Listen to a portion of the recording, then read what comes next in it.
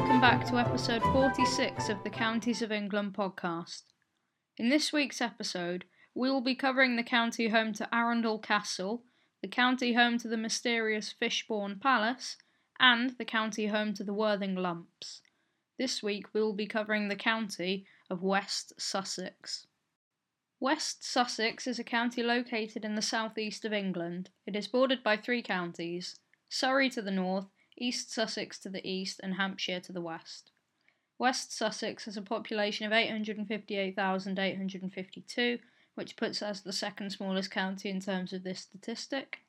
In terms of area, it is the 19th smallest county, and so in terms of population density, West Sussex houses 1,117 people per square mile, which puts it as the 23rd largest county in terms of this statistic. West Sussex is split into 7 districts: Worthing, Arran, Chichester, Horsham, Crawley, Mid Sussex and Ardagh.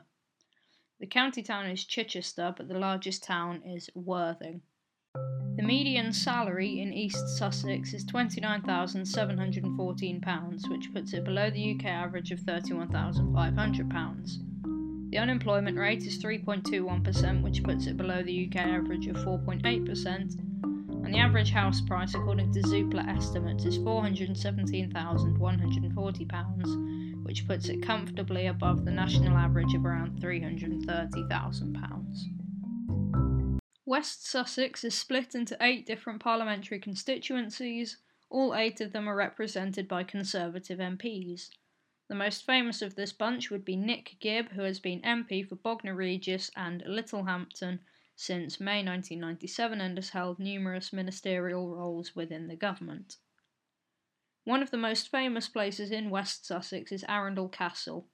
The oldest feature of the castle is the motte, which is an artificial mound over 100 feet high from the dry moat and was constructed in 1068, followed by the gatehouse in 1070.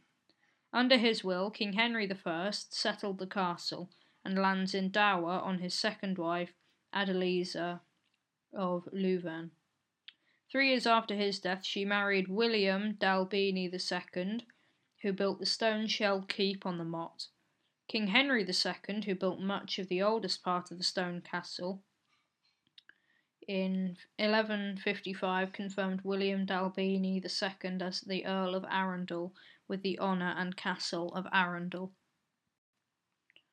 Apart from the occasional reversion to the crown, Arundel Castle has descended directly from 1138 to the present day, carried by female heiresses from the d'Albinis to the FitzAlans in the 13th century, and then from the FitzAlans to the Howards in the 16th century, and it has been the seat of the Duke of Norfolk and their ancestors for over 850 years. From the 15th to the 17th centuries, the Howards were at the forefront of the English history, from the War of the Roses through the Tudor period to the Civil War. During the Civil War, the castle was badly damaged when it was twice besieged, first by Royalists who took control, then by Cromwell's parliamentarian force led by William Waller. Nothing was done to rectify the damage until about 1718, when Thomas, the 8th Duke of Norfolk, carried out some repairs. Charles Howard, the 11th Duke, known to posterity as the Drunken Duke, and friend of the Prince Regent, subsequently carried out further restoration. Queen Victoria came from Osborne House with her husband Prince Albert for 3 days in 1846, for which the bedroom and library furniture was specially commissioned and made by a leading London furniture designer. Her portrait by William Fowler was also specially commissioned by the 13th Duke in 1843. The building today owes much to Henry, the 15th Duke of Norfolk, and the restoration project was completed in 1900. It was one of the first English country houses to be fitted with electrical light, integral fire equipment, service lifts, and central heating. The gravity-fed domestic water supply also supplied the town. Electricity cost over £36,000 to install, but the chimney piece in the drawing room only cost £150. In 1960, a workman was laying a new water main at Fishbourne in Sussex when he unearthed some pottery. Realizing he may have found something significant, he reported the find to his superiors.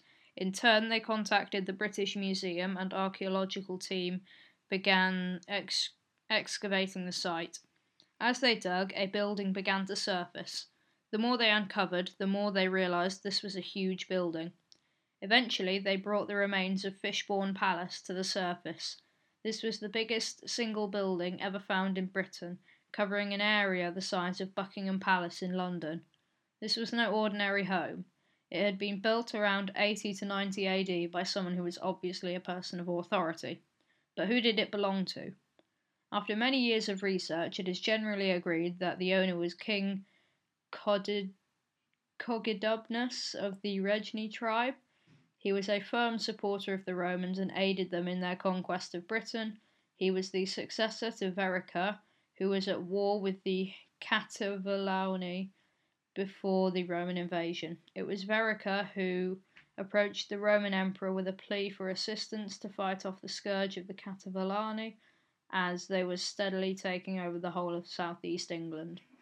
When the Romans did invade in 43 AD, the Regni gave help to the Roman military by allowing them to use Chichester harbour as a landing stage for their campaign in Britain. He also aided them and sided with the Romans during the Boudiccan rebellion, so it's easy to see why the Romans would have rewarded the Regni king for his cooperation. And this clip will explain a little bit more about the palace. In 1960, an engineer was laying a water pipe in this sleepy corner of Sussex and found what looked like Roman remains. He called in the archaeologists and they excavated them for a couple of months and a couple of years. They found more and more. It looked like a villa, then a particularly grand villa, then a collection of villas, until they realised that in fact it was a palace laid out on imperial lines, the largest Roman domestic building ever found north of the Alps. Today it's known as Fishbourne Palace, and the footprint is comparable, maybe slightly even bigger, than Buckingham Palace.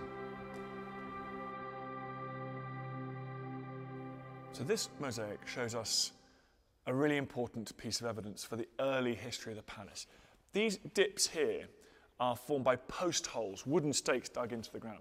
Now they were here because before the palace ever existed, probably just when the Roman armies were arriving in Britain around 43 AD for the invasion, this place became perhaps a beachhead where logistics were stored. So a granary was built here on wooden posts raised up above the ground, just a simple wooden building. When they came to build a palace, they laid these mosaics over it. They didn't bother taking the wooden posts out. And so as you can see, the wooden has rotted and it's subsided down. So it's little clues like this that allowed archaeologists to tell the story of this palace, which is actually a giant mystery. No one knows for sure why it was built, who it was for, and even exactly what it looked like. This next group of mosaics is really important because these are the earliest mosaics ever found in Roman Britain. They tell us a lot about what the palace, this vast, enormous building, was used for. The work is very fine here. It's up to an imperial standard. So the suggestion is that these mosaics were laid down when the palace reached its peak, when it was finished in about 75 AD. The flag of West Sussex was registered with the Flag Institute on the 20th of May 2011.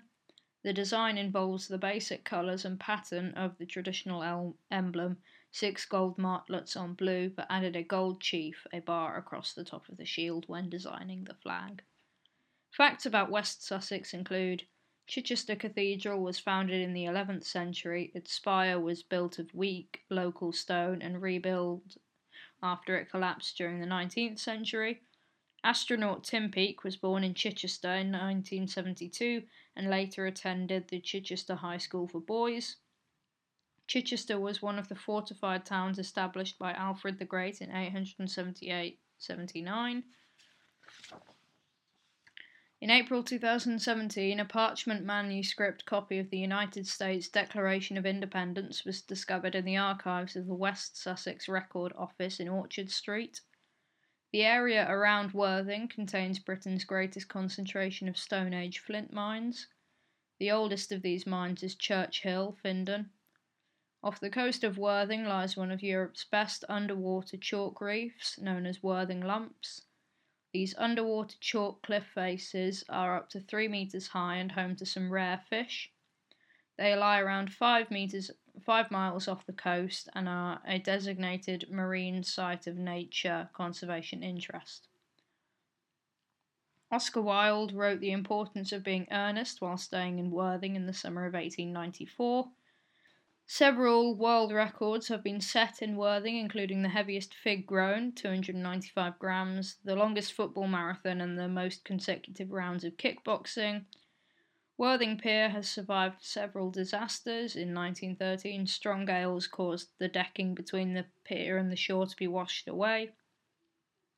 In 1933, a fire destroyed the South Pavilion, and in 1940, during World War II, a hole was blown in the pier's decking to stop it being used as a landing point for an enemy attack. And Worthing Pier also became famous among indie fans in the 90s when it featured on the front cover of the indie band Gene's album To See the Lights. And that just about wraps it up for today. As ever, I really hope that you enjoyed it. Next week's episode will be on West Yorkshire, so stay tuned for that on the 20th of November. Have a good week until then, and I'll talk to you again next Saturday.